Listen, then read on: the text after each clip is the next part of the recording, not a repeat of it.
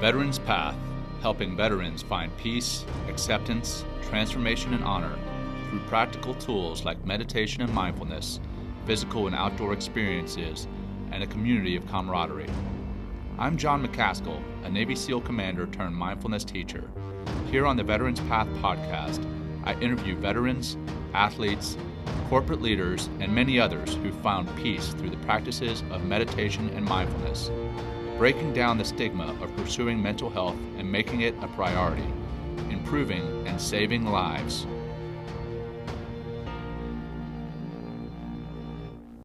All right, good morning, good afternoon, good evening, good day. I'm John McCaskill, your host, and thanks for tuning in to the Veterans Path podcast. This podcast is just a piece of what we do. Veterans Path is actually a nonprofit working to introduce veterans and active service members to meditation and mindfulness, typically in outdoor settings, so they can rediscover a sense of peace, acceptance, transformation, and honor. And that's where the word path in our name comes from. And the point of this podcast is to make people more aware of what we do to increase support of Veterans Path, increase attendance at our retreats so we're able to help more veterans, and finally to reduce the stigma around mindfulness and meditation and seeking mental health support. Listeners and viewers, if you're enjoying the show, please give us a review or a like and share the show with anyone and everyone you think could benefit from our message. Also, you can directly support Veterans Path by clicking on the support button on the podcast or by visiting veteranspath.org/donate. Today my guest is former Marine Sergeant Dave Kenneally. Dave, as mentioned, is a former Sergeant of Marines, but he's also a former Buddhist monk in the tradition of the Vietnamese Zen master Thich Nhat Hanh. He spent 6 years living in monasteries and practice centers before moving to San Diego, where he teaches mindfulness meditation every week at the Sangha Ocean Beach. He's also a massage therapist and yoga therapist and has taught mindfulness to diverse groups from teens to people at the end of life. Raised in the Bronx in New York City to an Irish dad and Ecuadorian mom, Dave feels very grateful that he gets to spread the practices of mindfulness all over the world through his teaching. We're going to learn a lot more about Dave, his time in the Marine Corps, his becoming a Buddhist monk, and his time in the monasteries and practice centers, what brought him to San Diego, and then all about what he's doing now as a mindfulness teacher, massage therapist, and yoga therapist. And that's all here in today's episode of the Veterans Path podcast. All right, welcome back. As mentioned in the intro, my guest today is former Marine Dave Kenneally. Welcome to the show, Dave. Thank you, John. Such a pleasure to be here. Yeah, so I introduced you as a former Marine. Is there really such thing as a former Marine? Of course not. So you sent it to me. I just want to put this out. I know that about Marines. You sent it to me in your bio, so I read it. Noted. Right on. So I normally start out with a little bit of a scene setter kind of question, but I want to jump right in here, man. Your bio is so fascinating. So Marine to Buddhist monk. If you could tell us about your time in the Marine Corps, kind of what you did, where you were, where you served, how long you were in, and then how that led to your becoming a monk. Wow. Yeah. Thanks for the question, John. Yeah. I was stationed in Camp Pendleton in Southern California, and I was in the Marines, in 3rd Battalion, 5th Marines, and Infantry Battalion for 5 years, from 92 to 97. My MOS was field radio operator, and so I did a variety of communications related stuff, from running around with a radio on my back to being intense with generals and helping them to talk to lots of people. Yeah, they do like to talk to a lot of people, or more likely hear from a lot of people. I think you can guess which of those two missions I preferred. Yep. And so, yeah, that was the beginning. And for me, as a communication specialist, I spent a lot of time teaching, actually. A lot of my job was teaching infantrymen how to use their radio equipment. And then later on as a sergeant, teaching young communicators how to do the work. And so I got a lot out of those years because it helped sort of set the stage for me being a mindfulness and a yoga teacher now. Nice. Yeah. So you got out in, you said 97? Mm-hmm. So 97 rolls around, you transition out of the Marine Corps. Did you know at that point that you were going to take this next step to becoming a Buddhist monk? Oh, no, not at all. I was like 24 years old at that time. And those were tough years. I was pretty lost at that Yeah. time. I would say it took me about 3 or even 4 years to like really figure out what I wanted to do next. I just floated around. I lived in San Francisco for a while. I studied theater at Berkeley for a year. Wow. Veterans Path was founded in Berkeley. No way. Yeah. Oh, I love that town. I love that town. And then I would say probably the key experience came when I was about 28. In terms of setting me on this path. And I had been practicing yoga for a couple of years at that point, but mostly for exercise and, to be honest, to chase pretty girls into yoga classes. And so I was camping out in the desert in Joshua Tree National Park. Yeah. And I was doing yoga in the morning with this woman who was just sort of teaching a volunteer class in the morning, right there on the dirt. And after class one day, she kind of tapped me on the shoulder and she said, "Dave, are you just exercising?" And I was pretty honest. And I was like, "Oh, for the most part." I mean, and she sat me down and she was like, "Dave, the practice of yoga is essentially a 5,000-year-old prayer. And it's designed to allow you to move into the direction of your suffering and to find a comfortable seat literally inside of it. It's designed to help you to learn how to suffer well." And that just blew my mind. Like I did not realize that I had like sort of washed up on the shore of a whole practice like that. And I was in a lot of suffering at that time. I was confused. I was not having an easy transition back to civilian life. I was going to school and working a bunch of jobs, but I didn't really know what I wanted to do.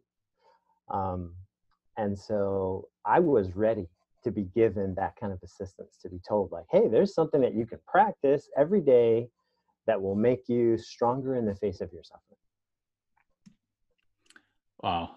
So what did the next step look like for you after she tells you this? Where did you go? What did you do? What did that actually consist of? Well, no surprise, I'm a relatively intense person. And so I just dove in and sort of built my whole life around yoga practice. And I started going to classes all the time and seeking out master teachers. And I was living in Los Angeles at that time. So there was and is a very thriving yoga community with a lot of senior, very, very experienced teachers there. And so I just started hitting it like every day, sometimes twice a day. Wow. And I left my work in the entertainment industry. Now we're talking about like a process of the next 2 or 3 years. I left my work in the entertainment industry and I became a massage therapist because I wanted my work to be aligned with yoga. Yeah. And to be informing my yoga practice. And then I ultimately certified as a yoga teacher and a yoga therapist, doing a program that's called Urban Zen Integrative Therapy. It's a year-long training in yoga therapy, breath work, meditation, Reiki. It's a very beautiful style of integrative therapy. And so, yeah, basically I just dove into like, how can I help people and myself through understanding more about the body, the breath, and the mind. Nice. And then when did you actually study the mindfulness side to actually becoming the monk? And I mean, did you actually travel overseas for that, or was that all stateside? That all those years were all stateside. Okay. My teacher is the Zen master Thich Nhat Hanh, Yeah. and he's Vietnamese, but he's actually living in exile from Vietnam. He lived in exile from Vietnam for over 40 years because during the Vietnam War, he refused to take sides. So a good way to think of Thich Nhat Hanh is as the Dalai Lama is to Tibet, so Thich Nhat Hanh is to Vietnam. He's their senior Buddhist teacher in a Buddhist country. Mm-hmm. And so both sides were very invested in him taking their side because he had such influence with the common man and woman in Vietnam. But Thich Nhat Hanh was very clear. He was like, no, the side that I'm on is for peace. Yeah. And wow, neither one, North or South, wanted to hear that. And so when it was over, he was exiled. And so his home monastery is in the south of France. It's called Yeah. just outside of Bordeaux. Right. But he also has a monastery in New York State, a monastery in California, and a monastery in Mississippi. And I've practiced and lived in all three of those centers. Oh, wow. Yeah. Wow. How long were you in each? I ended up spending, so during these yoga massage years, that's when I discovered Thich Nhat Hanh's teaching. I read a book of his and it just blew my mind. I was like, okay, like, I don't even know if he said anything that I hadn't heard yet at that point, like studying other forms of meditation and massage and practicing the meditation of yoga. But there was something about how he said it, like how poetically, how directly. I mean, we're talking about a guy that lived through the French occupation of Vietnam and then the American and Vietnamese War. And so he lived a life surrounded by really intense conflict. And there was something in that voice, something that came through in his writing that really touched me. You know, maybe because I had been in the military in my life, but maybe just because I was from the Bronx and like came from a tough neighborhood that felt like a war zone. Nice. And Well, so, sorry, go ahead, John. no, go ahead. No, you definitely had a thought to finish there. And so what he did was help me understand even more deeply that whether I was practicing yoga therapy or whether I was practicing massage therapy, that I was practicing mindfulness practice. Like Thich Nhat Hanh sort of brought it all together for me. Nice. And I started hanging out in his monasteries and sitting. A big part of his practice is having a sangha, and that word sangha means family or community. Right. And so he practices by teaching us to create these little sanghas all over the world and to sit together at least once a week and practice and meditate and talk about life together. I just started one where I live in Ocean Beach in San Diego. Nice. I definitely want to know more about that. Like, how did that go over? How was it received? How many people are a part of it? How's that going? Oh, that's been amazing, John. That's been going for just under 2 years now. And when we started it, I didn't know exactly the answer to any of those questions. I didn't know how much interest is there for that here. And so I just flyered the neighborhood, got this really cool image designed by a buddy of mine who's a former Force Recon guy, who's an artist and a dear friend. And he made this beautiful image of the Buddha surfing a wave because Ocean Beach is a big nice. Oh yeah, I know Ocean Beach. Yeah. Yeah. And we just peppered the neighborhood with these flyers, and that was it. That was the sum total of our advertising. Wow. And so you guys didn't do any online anything. It was all flyers. It was all flyers in the beginning. Yeah. That's old school, man. Yeah. We just wanted to like actually invite the neighborhood. Yeah, that's cool. And people came in dribs and drabs at first. There was that one day where there was just me and one other person. I was like, all right, let's hang out. Nice. But now I would say there's anywhere from 15 to 25 people there every Sunday morning. Wow. Altogether, I would say we're a community of a few hundred people because not everybody can come every Sunday. Sure. We're on Instagram now as Sangha OB and Facebook as well. And it's an amazing group. They've become a family, lots of friends. That is so cool, man. So when you guys do get together, what does that actually consist of? What does that Sunday morning look like? Hmm.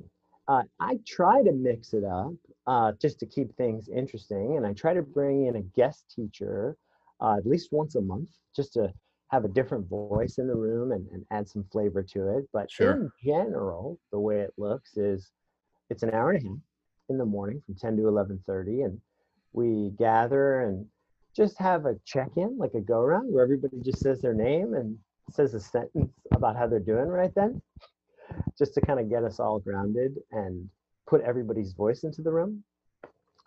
And then I lead maybe a 5 or 7 minute guided meditation, like something very short, just to give everybody a chance. I like to say to give the snow globe a chance to Yeah, settle. right. And Yes. I Let that chaos settle down. exactly, exactly. I Yeah. mean, even on a Sunday morning, people are already in racing mind, and have 20 things going on. Yeah. And so, I honestly find Sunday morning is when I'm probably the worst, because I kind of use Sunday evening to outline what the week is going to look like. I put it all down. I literally have it right here in front of me. My like to-do list of everything I'm going to get done during the week. But I do that like Sunday afternoon, Sunday evening, and after I do that, my snow globe is settled. Um, but I need a sangha like, to settle my mind before that, because Sunday morning is yeah, it's pretty stressful. You know, I personally I try to go to church when I can. I'm Christian, but I've got two little ones at home. I've got a 3-year-old and a 1-year-old. So physically getting to church happens less often than I would like to. But yeah, that's a sangha in and of itself, right? So I need to find some way to attend a sangha, be part of a sangha, be part of that family. So that's awesome that you've got that going. Um, so that's been going for 2 years. With started with the real grassroots kind of foundation there with flyers. I love that, man. It's beautiful. Um, I want to transition a little bit, specifically to your transition from the Marine Corps. You mentioned that was a little bit of a tough time for you. Uh, why do you feel that was stressful for you? of course, a number of reasons. I think, I was raised Catholic, super Catholic family. And I think looking back on it, a lot because of how I was introduced to it, I just didn't connect to it. I didn't feel comfortable taking it on as my spirituality as I moved into adulthood. Mm-hmm. So when I stepped out of the military at 24, like I didn't have any moral compass. Like all of a sudden I had this tremendous freedom, right? I was an adult. I was a civilian again. I had, the GI Bill. If I wanted to go to school, I could get on a plane and go live in a foreign country if I wanted to. I could do whatever I wanted. And I didn't feel like I had a moral compass that was helping me make those choices. And so for 3 or 4 years, I look back and I see that I was just wandering around, sort of trying to figure it out. Mm-hmm. And I looked into becoming an actor. I pursued some jobs that were just really high paying, because I thought, oh well, that's what you're supposed to do. You got to get Right. a job and buy a house, and Yep. but I look back on it now and I see that, and to be honest, none of those actions were very effective. Things weren't going super well. I wasn't being really productive. I wasn't experiencing a lot of success. And I look back on it now, and I think of a teaching from Thich Nhat Hanh where he's very clear, and he says, our actions are the most powerful when they're connected to our deepest intentions, when they're coming from a heart place. And Yeah. I didn't know what my deepest intentions were. I hadn't really taken the time and sat down with myself and checked in with my values and then applied them to the world around me and then made aspirational decisions based on that. And I didn't start thinking that way until I started physically calming myself down with yoga. And then beyond that, mentally calming myself down with other mindfulness practices. Right. Yeah. And those two, I've actually had, I think you're the fourth yoga therapist I've had on the show. But not everybody listens to every episode. I'm not going to kid myself and believe that they do. So could you maybe just touch on how those two are almost inextricably intertwined, the yoga therapy and the mindfulness work? Absolutely. So, like on the surface, when you see somebody practicing physical yoga, it looks like exercise, or it may look like a calm period of stretching, depending on the style of yoga, because there are so many. Mm-hmm. But the underpinning idea is much more of a meditation practice or a mindfulness practice. So, in the Sanskrit language that a lot of yoga is written down in old school, they use this word asana. Mm-hmm. And asana means posture or pose. But a more literal translation of the word asana is comfortable seat.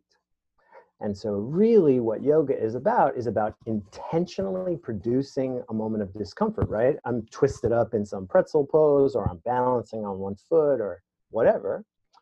Intentionally creating a little bit of discomfort and then training myself to find comfortable seat inside of it over and over and over again. And this is training for life.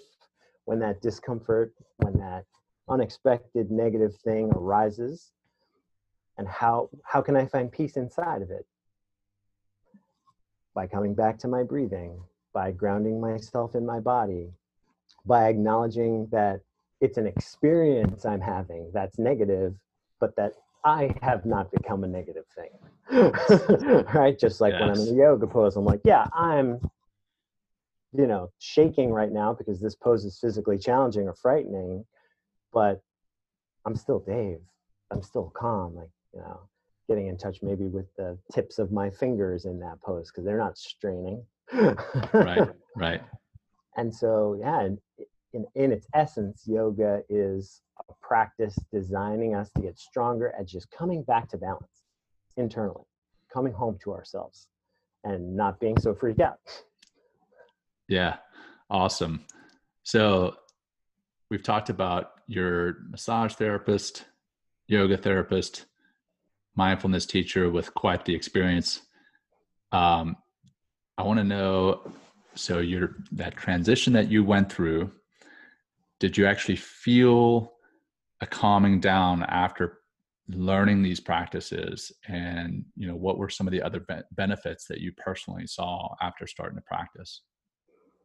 They were numerous, and they came faster than I anticipated. Like, I would say even just a year or two into taking regular time to slow myself down and spend time with my body and spend time with my thoughts and my feelings and quiet, which is a simple way of describing what meditation is. Right. Yeah, I noticed I was physically healthier. I noticed I was feeling mentally more stable. I came from, as I talked about a little bit earlier, I was raised in the Bronx in the 70s and 80s, and it's kind of a rough time in that city's history. There was a lot of crime and a lot of poverty and a lot of violence, and my dad was an alcoholic, and so even inside of my home there was a lot of difficulty and not a lot of access to psychological safety. Mm-hmm.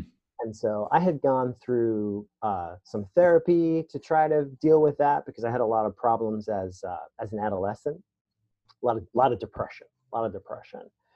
And so when I took up these practices, then on the other side of my military experience, I saw that I was getting a lot of the same benefits that I had been getting from therapy. That I was being assisted by those practices to understand myself better, to accept more the challenges that I was experiencing, and real tools for how to manage them, how to transform them, and improve states that maybe weren't so beneficial for me. Nice. That's awesome, man. What about your family? You talk about them being in the Bronx, kind of a rough and tough area of the world, rough and tough area of the country, and having a rough and tough upbringing, and then being Catholic, raised Catholic. Then you go become a Buddhist monk. How was that received by your family? And have you taught any of what you've learned to any members of your family? Wow, that's such a beautiful question. Yeah, because right, it would be easy to hear that story and to think that I made this huge sort of step away from my Yeah. family. But wow, I'm really happy to report I actually feel the opposite. I feel like Great. yeah, how lucky. That's awesome. You know, my if I was to really answer the question, like, how did I end up on this path? Like, how did I go into the spiritual teacher business? Yeah. It's the family business. Like my father's father, who I'm named after, Dave Keneally, also, like me, grew up pretty poor and grew up in a rough and tumble part of Cork City in Ireland. And but he was an extraordinarily devout Catholic. I mean, we're talking about a guy who went to church every day. We're talking about a guy in Ireland who was what they call a pioneer, 50 years without a drink of alcohol, like a very, very devout man. And one of his children, my uncle Christy, at one point in his life was a Catholic priest. Wow. My father studied in the seminary and almost became a Catholic priest. And so had a lot of friends that were priests or Franciscan brothers. And so like part of my childhood was being brought over to like the brother's house, like where these brown robed, Franciscan brothers would like sit down and have a cup of tea with my dad while I like ran around the house as a little kid. So I can picture that. Yeah. So in my family, yeah, to go quite deeply into spiritual life feels very natural. Nice. That's awesome. Now, what about just socially when you're talking to friends or people around there in San Diego area, and you tell people that you were a Buddhist monk? What's the typical reception? I think yeah, the real hilarity is when people find out that I was in the Marine Corps. Yeah, how do you explain that? I guess that's why you're on the show today. Is that hilarity? Yeah, I like to joke that I'm addicted to shaving my head and putting on a uniform. I love it. Oh, that's great. Yeah, what I talk about with people, because of course they're always sort of some combination of surprised and curious, is I like to point out the similarities. I mean, when you're in the military, you call it being in the service, Mm-hmm. and you really are like taking on this role where you're doing a very difficult thing that puts you in a bit of a cloister, like separates you from the rest of society.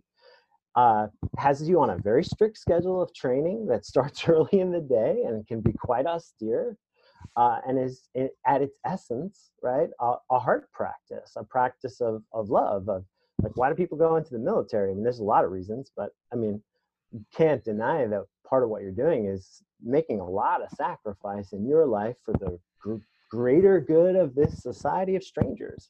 Right. That's a very spiritual act. That's a very loving act. And monks and nuns are doing exactly the same thing. They're living together in a bit of a cloister and following the same very disciplined schedule so that they can get powerful at loving. And they're doing it for the love of the people around them, for the love of everybody outside of the monastery. Nice. So your Sangha, and now you got the massage therapy and you got the yoga therapy on top of all that. what are you doing outside of your Sangha there in San Diego? My big project right now is I just started a new YouTube channel. Nice. And it was just funny coincidence that now in these times of sheltering in place that I was already had a YouTube coach hired. Like I was planning on heading Really? direction anyway. Yeah, I didn't even know that was a thing. A Oh YouTube yeah, coach, huh? I absolutely. mean, hey, well, I need some help. So His name is Brighton West, and I will send you his information. He's amazing. nice. Yeah. And so my thinking basically was that, all right, if what I care about the most is living a life of mindfulness, and which could be described sometimes as a life of love and understanding, then and I want to help other people to do that. Well, what's the way I can get this message out to the most people? And nowadays, I mean, what are we doing, right? Yeah, Everybody's exactly. consuming digital content. And so I thought about it for years.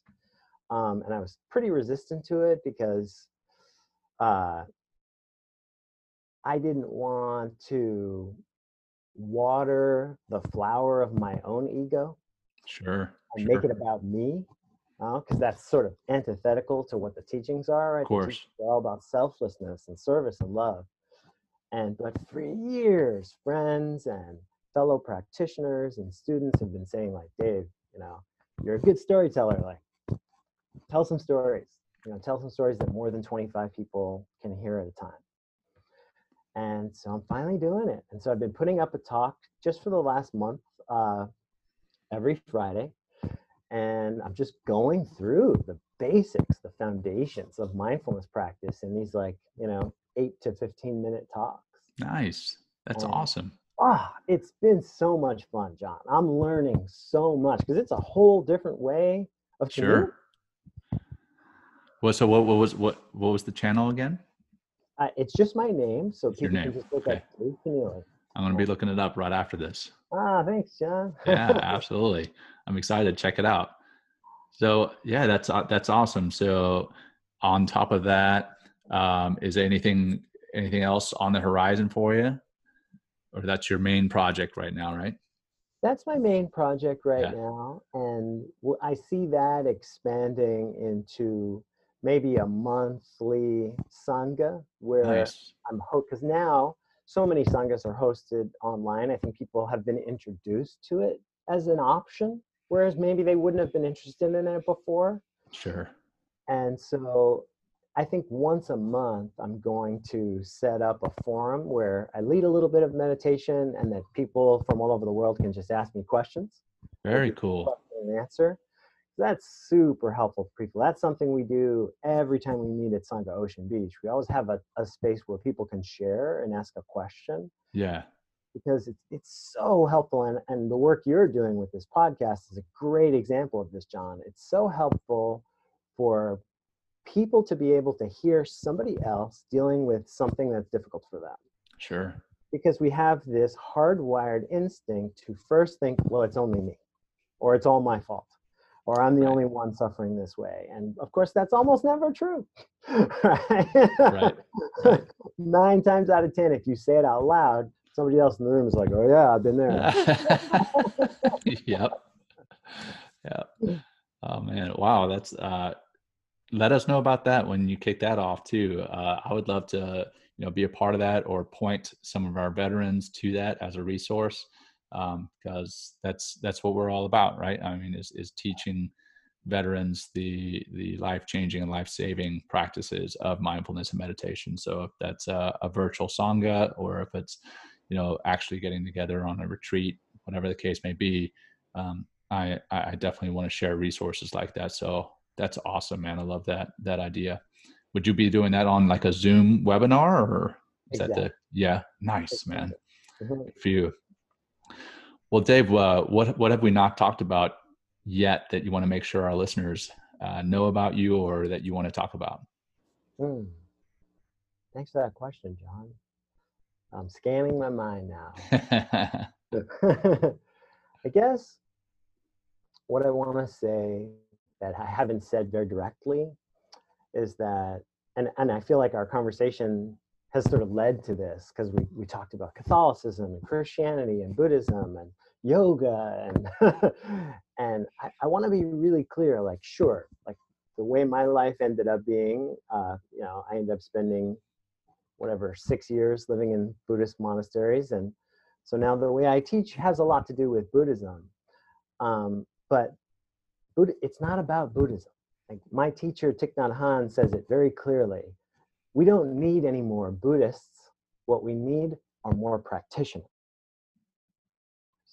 And I want to make that statement really clear, like whether you're practicing your Christianity or your Muslim faith or your Sufism or your yoga or whatever you practice, I think it's about coming together with other people and just trying to practice it as sincerely and as deeply and as lovingly as we can.